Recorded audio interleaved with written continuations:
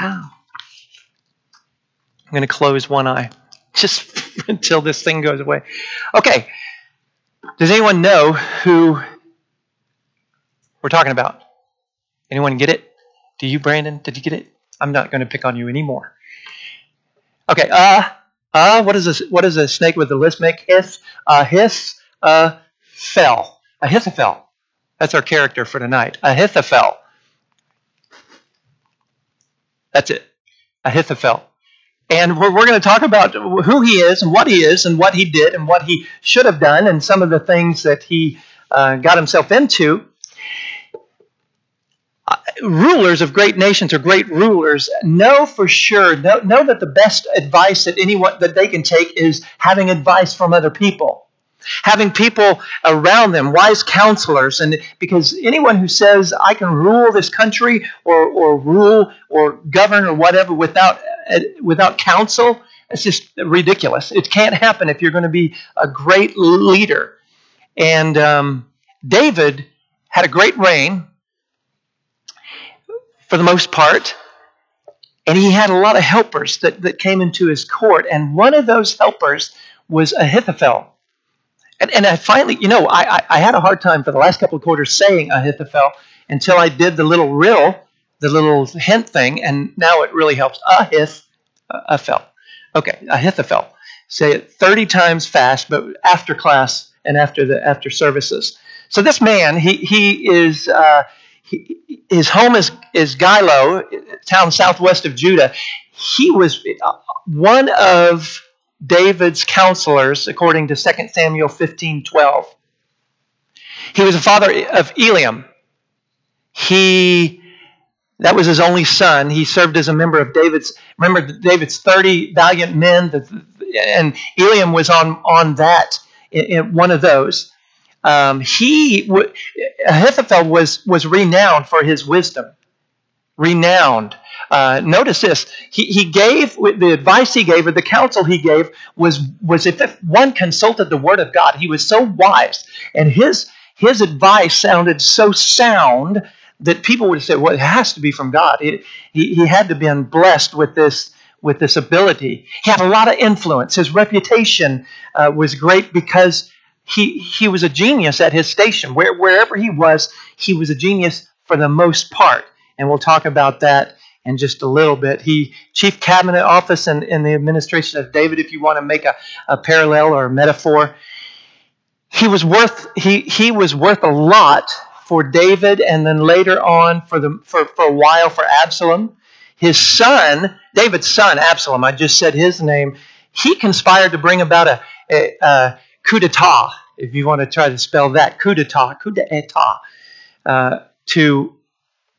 to take the throne from his dad.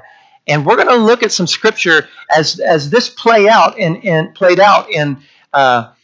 2 Samuel 15. So I'll give you a chance to get there, an opportunity to get to 2 Samuel 15. And we're going to go through an account of Ahithophel getting involved in some stuff that he doesn't need to be involved. So as we read this, and it's kind of lengthy, but pay attention, if you will, to what's going on in this account. And we start in 7 of 2 Samuel 15. And Absalom has a plan. He's scheming. And he says to David, at the end of 4 years, Absalom says to the king, so Absalom is kind of hanging out, being apologetic for some things he already did. "Please let me go and pay my vow, which I have vowed to the Lord in Hebron. For your servant vowed a vow while I lived in Geshur in Aram, saying, if the Lord will indeed bring me back to Jerusalem, then I will offer worship to the Lord." David, the king, says, "Go in peace." Absalom rises. He goes to Hebron, and Absalom sent secret messengers throughout the tribes of Israel, saying, "As soon as you hear the sound of the trumpet, then say, Absalom is king of Hebron." With Absalom went 200 men from Jerusalem who were invited guests. They went in their innocence and knew nothing. So there's a scheme going on. Absalom is getting ready to try to take the throne from David. He's got men helping him, but he also has people following him who have no clue as to what his plans are. And then 12, he actually does the sacrifices, but then he sent, while he's offering the sacrifices, verse 12, he sends Ahithophel, the Gilonite, David's counselor from his city Gilo. The conspiracy grew strong. The people with Absalom kept increasing. David's going to find out about this as these fickle people. You think about that. They love David and they've sung about him and they've prospered under him. And now these fickle people are going to follow Absalom. David is going to, I already did 7 through 12. Look at 13 through 18. And David is going to flee with his palace guard. And we're going to see this 13 as we read on. A messenger came to David saying, the hearts of the men of Israel have gone after Absalom. Notice that. The hearts of the men of who? Of Israel. Not just a few people. Not just a few people who think, well, we'll follow him. He sounds like he seems like he's got this plan. No, the hearts of the men of Israel. Then David said to all his servants who were with him at Jerusalem, arise, let us flee, or else there will be no escape for us from Absalom. Go quickly, lest he overtake us quickly and bring down the ruin on us and strike the city with the edge of the sword. The king's servant said to the king, behold, your servants are ready to do whatever my lord, the king, decides. So the king went out in verse 16 and all his household after him. The king left 10 concubines to keep the house. I want to make some comments after I do 17 and 18. King went out, all the people after him. They halted at the last house. All his servants passed by him, the Cherethites and all the Pelethites, and all the 600 Gittites who had followed him from Gath passed on before the king. How embarrassing, how humiliating. The king of Israel is now fleeing. Why? Out of fear from his own son. And I don't know, it's interesting to me that David, what is David? How is he described? He can't build a temple. Why? He's a fighting man. He's a man of war. David's a fighting man, and he's had great conquests. And so if Absalom is coming after him and he understands the situation, sometimes you don't stay and fight. Sometimes you strategically withdraw. But he's afraid, and they're afraid. The people with him are afraid that they're going to get killed as well. David goes, and we read, what's the next one? Yeah. We read that David went weeping. His head's covered. His feet are bare because of the humiliation in verse 30 and the shame of the event. He goes weeping. Why would he weep? Why would he weep? I mean, obviously he's emotional. And we can only speculate, but I think he's weeping for several things. This is my speculation. He's weeping, first of all, for his son coming after him. And I remember, and as parents, you may have experienced this. I remember the first time that one of my children, and they remember it too, I bet, raised their voice at me. I remember very well what was going on, and I remember very well where he was sitting. That kind of gives you a hint. And I was standing, and he turned around and he raised his voice at me. And yes, he paid for it. But after the stun, I was stunned, and after that wore off a little bit, then we had a little talk. But I remember that it hurt me. It caused me emotional pain for my child to yell at me, to be angry at me and express that. And maybe you've experienced that as a parent, those 3 terrible, terrible words that a child can say to their parents. I hate you. It's awful. Awful feeling. And so David is maybe experiencing this, I believe he is, with Absalom. Not just I hate you, but I'm coming after you. And I've got soldiers who are bloodthirsty, and I am coming after you. And so that's one reason I think that he's weeping. And then he's weeping possibly for his people. He's got to take them in their humiliation. And I appreciate what David does. He stands at a place and he watches his people go, and then he kind of takes up the rear. But David is told in verse 31, Ahithophel is among the conspirators with Absalom. How do you think he felt when his chief counselor, he finds out his chief counselor is among one of the conspirators? So, what's his reaction? Well, he prays.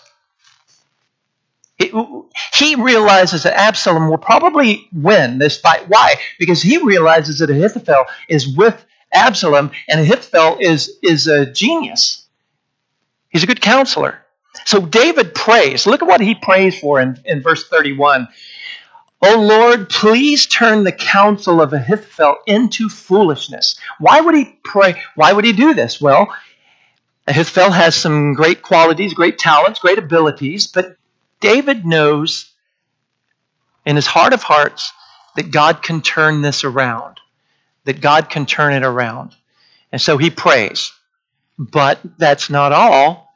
So after the prayer, David comes up with a strategy. He's going to send Hushai, the Archite. Well, let's just read 32 and 34 of 2 Samuel 15. While David was coming to the summit where God was worshipped, behold, Hushai, the Archite, came to meet him with his coat torn and dirt on his head. What does that mean? Someone in Scripture, they suffer a great loss. What do they do? What did Job do? He tears his robe when he finds out. He just tears his clothes, and over again. Even in the New Testament, when priests when high priests and religious leaders hear some of the stuff that Jesus says and they don't agree, they tear their robes, they tear their clothes out of emotional strife. And so Hushai has done this. David says to him, if you go on with me, you will be a burden to me, which is not very nice to hear, I don't think. But if you return to the city and say to Absalom, I will be your servant, O king, as I have been your father's servant in time past, so now I will be your servant, and then you will defeat for me the counsel of Ahithophel. In other words, what does he's not sending away because he doesn't want Hushai around. What's he doing? He's got a plan. He's got a plan. Hushai is key to this plan. And so David has a plan, and he's going to send Hushai to Ahithophel, and Hushai is going to worm his way, if you would, into the situation, into Absalom's presence. And then there's a recommendation. He says, now we go to Samuel 21, 2 Samuel 21. Ahithophel says to Absalom, go into your father's house, to your father's concubines, whom he has left to keep the house. So you might read this and think, well, just go in there and whatever. But this is a sexual situation, and it's terrible advice, but it's disgusting advice. And this would be, remember how many concubines David had left. When he left 10 concubines to do what? To take care of the house. And everyone knows that they're there. This is a palace. It's not just a house, it's a palace where the king lives. And so this would show Absalom's claim to the throne. It's going to be humiliating for David. It's going to be embarrassing. And so once he does this, once Absalom follows this advice, then it's done. Because a new king would inherit the previous king's wives. We talk about that. What happens when a king dies? Where do the wives go? And so they most likely would inherit it. And so David would be alienated from Absalom. There would be no reconciliation. Notice this. 2 Samuel 16:21, the latter part, and all Israel will hear that you have made yourself a stench to your father. The hands of all who are with you will be strengthened. You're going to embarrass him. You're going to humiliate him. And everyone's going to know about it. You go into those concubines and spend time with them, and it's going to give your dad a black eye.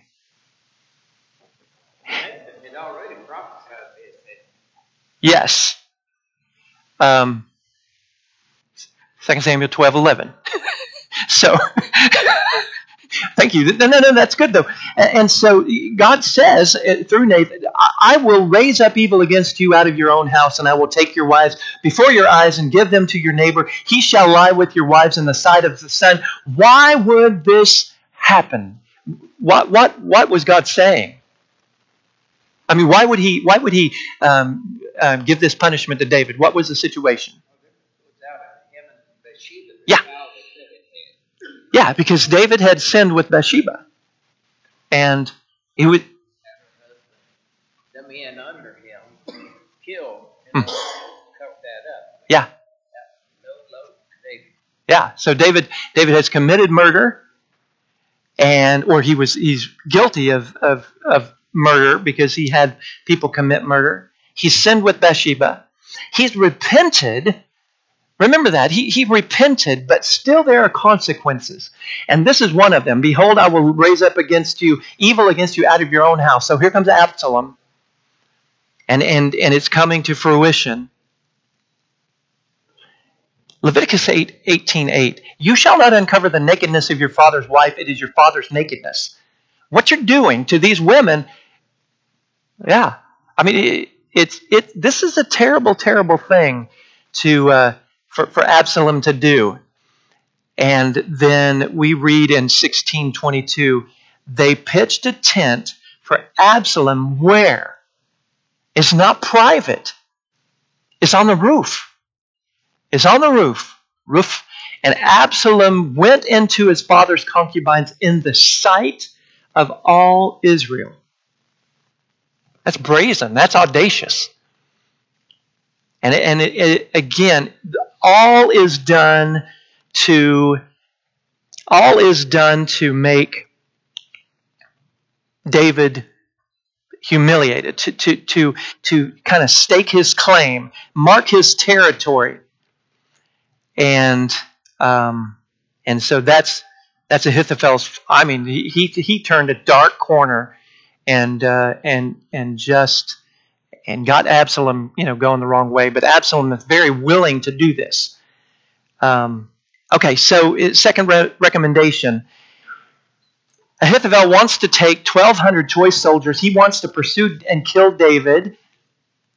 And I say that 2 Samuel 17. We're gonna go through some verses there if you want to get there. So just turn over a couple pages or a page or so. 2 Samuel 17. And 1 through 4, I'm going to read that in this account. Ahithophel says to Absalom, let me choose 12,000 men. Did I say? Yeah, 12,000. And I will arise, pursue David tonight. I will come upon him while he is weary and discouraged and throw him into a panic. All the people who are with him will flee. I will strike down only the king, and I will bring back all the people to you as a bride comes home to her husband. You seek the life of only one man, and all the people will be at peace. And the advice seemed right in the eyes of Absalom and all the elders. First, a couple of things are happening. What's Ahithophel's motivation? What do you think his true motivation is? Is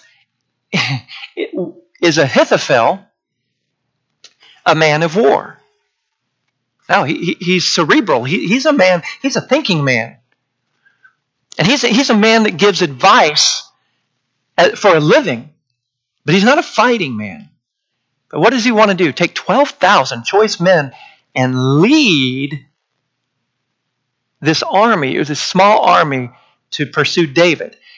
Who does he say, and then I'm going to send I'm going to send the best soldier, I'm going to send the guy with the most skill, and I'm going to have him kill David? How does Ahithophel put that?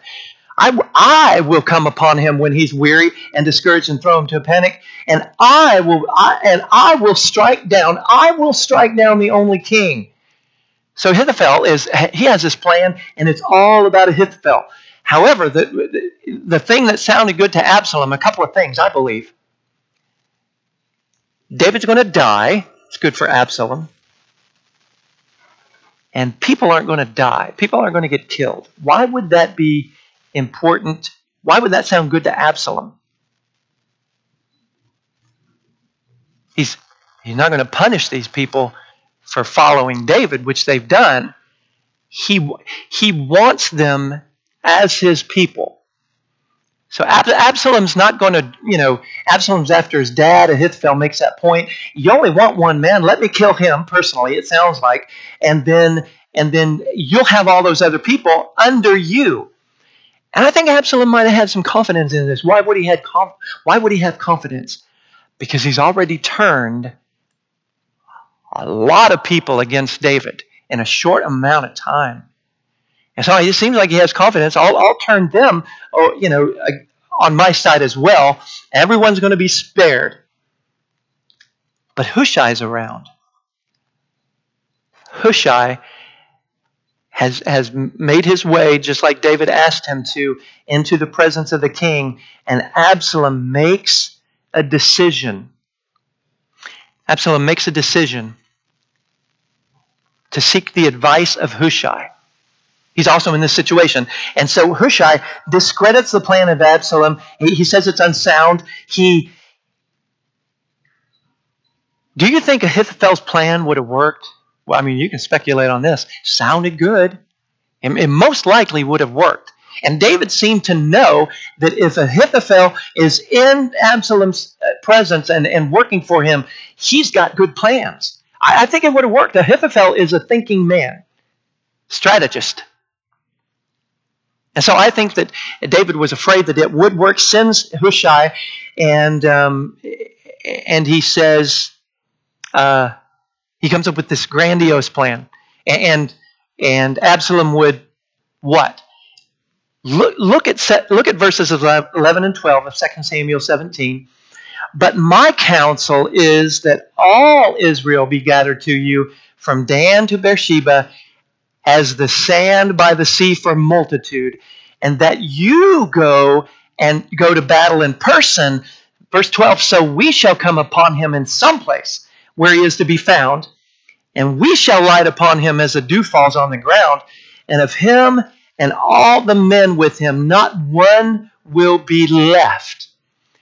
What's Ahithophel's plan? Let's go now. Go now. We're ready. Let's do it. Let's strike while the iron's hot. You might use that idiom. What's Hushai's plan? Let's get everybody together. How many? Not 12,000. But what would that look like? In Hushai's description, what would that look like? How does he describe all of these people that he's planning on getting together? Look at it again.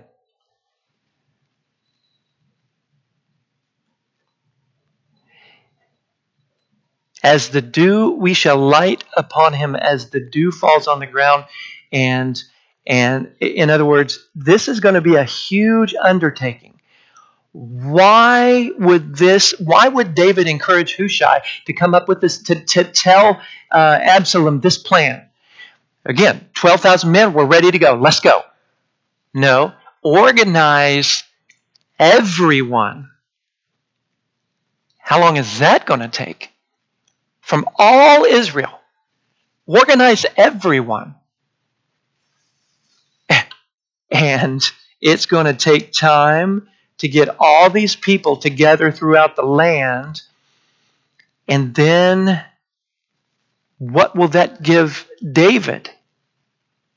Either time to organize or get away. Yeah. That's right. You give them time to organize or get away. 2 Samuel 17:16. Therefore send quickly and tell David, do not stay tonight at the fords of the wilderness, but by all means passed over. Why? Lest the king and all the people who are with him be swallowed up. Here's some warning. You got advance warning. Get out while you can. Back in 1714, you have this statement: Absalom and all the men of Israel said, the counsel of Hushai is better than the counsel of Ahithophel. Oh, that sounds great. Here he wanted just 12,000 men, and he wants the glory. And Hushai says, don't let Ahithophel go and kill him yourself. He says, what? Why don't you go and kill him? You want to be king. And how would that look? Public relations-wise, how would that look? You kill David, and then you will be the one who killed David. You're the one who should be doing this. It sounds like that's what Hushai is telling Absalom. And Absalom says, that's a good idea. That's a good idea. Well, what's really happening? What's really happening? God gets involved in it. He's probably responsible for him taking the advice. Yeah, and that's what the rest of 14 says. For the Lord had ordained to defeat the counsel of Ahithophel so that the Lord might bring harm upon Absalom. In other words, what?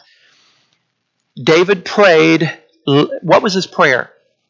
Let the advice of Ahithophel, let his plan, let his counsel be turned into foolishness. Was it a foolish plan? Well, in a sense, yes. It was going against God's will, and it was a crime, and he had already come up with some terrible things for Absalom to do, but it was a good plan. This 12,000 men thing. But when Hushai came, he made it look foolish. It was an answer to prayer. And so God, the Lord, had ordained. So the result, Ahithophel realizes, notice this in 2 Samuel 17:23.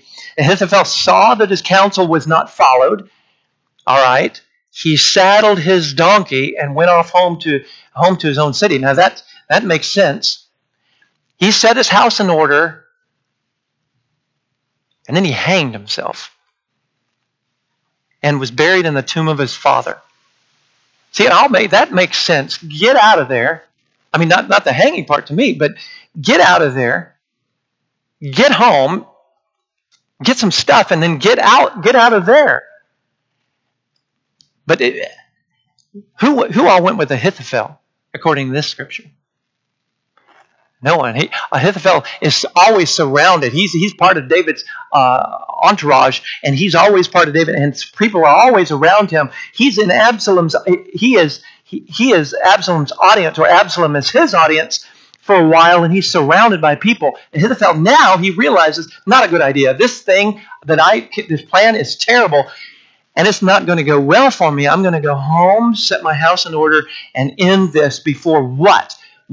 What was the danger? What was he thinking? Man, if David gets a hold of me, it's going to be slow, most likely. Slow and painful or humiliating, whatever. Whatever he was thinking, he goes and he kills him. See, he sees disaster. He fears reprisal. And maybe, just maybe, and then again, it's speculation, he was embarrassed. He should have been. His plan didn't work.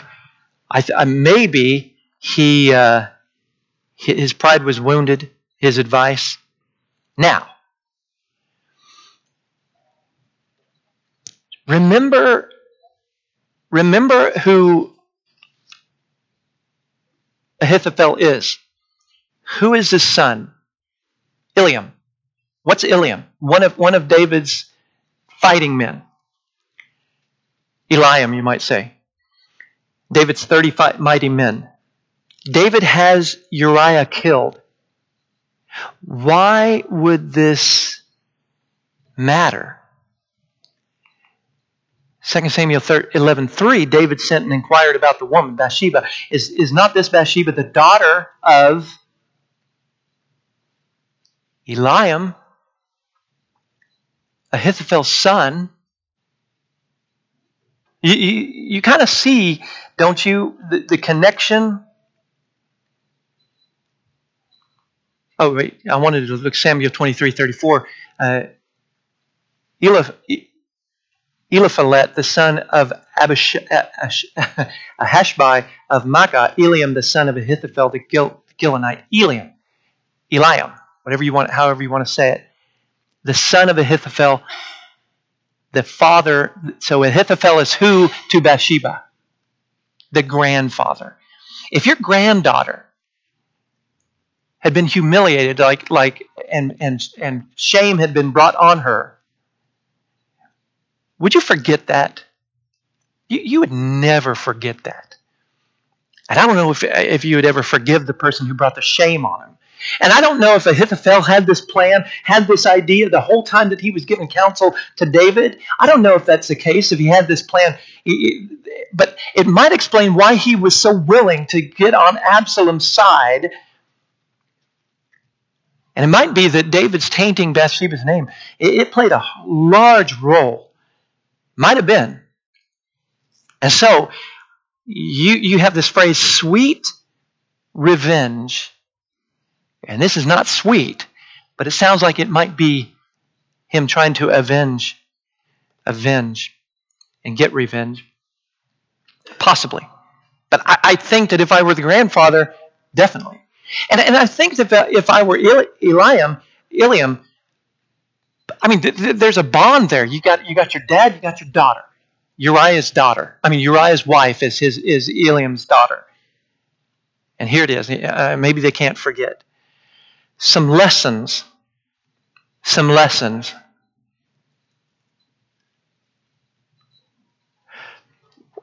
We need to understand that we have friends in the church. We have friends in our lives, but the best friends, the most loyal friends that we should have, most likely, the way that it's supposed to work in the church is our brothers and sisters. The most loyal friends should be our brothers and sisters. But what if we treat them harshly? Then you got to get past some things. And if you treat someone harshly, a friend, whether they're Christian or not, you can pretty much expect that there won't be that much loyalty involved in that relationship. That's one lesson. I'm going through the lessons. What else do we see? What about God's providence in this situation? What about God's providence? You see a prayer being said. You see a prayer being answered. You see God's plan being played out. And yeah, Hushai was involved in it, but we saw in Scripture God was working. And we need to understand, we can pray for things and expect things for God to work. I don't know if David, I'm not sure. I don't know if Scripture says that David said, Hushai, you tell him this. David just said, get in there and do something.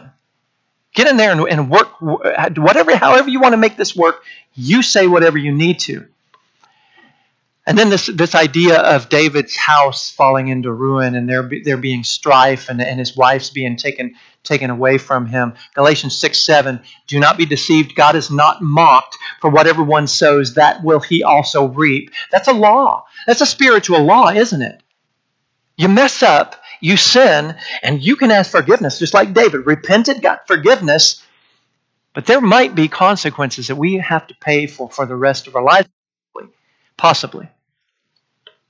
What else do we see? We see Absalom. He's young, he's a rebel, and he is messing up his family. Out of what? Out of greed, out of pride, whatever's causing. We need to see that and be wary of what we're doing. Are we bringing disgrace to our Christian family and whatever we're doing foolishly? All right, here we go. We are to be revulsed. You know what revulsed is? To experience revulsion, I have a picture up there, a sense of utter distaste or repugnance. This little kid, it seems to be very revulsed. But when we think about sin and we think about what Absalom did, and it was revulsive. Repulsive, revulsive, whatever you want. It was terrible. And we need to see things like that as terrible. And so, I mean, it was distasteful. And it was treacherous. And Ahithophel was a trusted friend And I think that's, and I didn't say it, but I think that might be why David cried. Finally, this last scripture, the selflessness, the sinfulness, for the commandments, the selfishness, you shall not commit adultery, you shall not commit murder, and then you shall love your neighbor as yourself. That's the last thought that we have. People hurt themselves just to show people, teach them a lesson. When someone hurts themselves, it hurts other people, most likely worse than themselves, to the point of when someone takes their own life, it is devastating, obviously, to the family. Thank you for your attention, and people are coming in. At least that class is.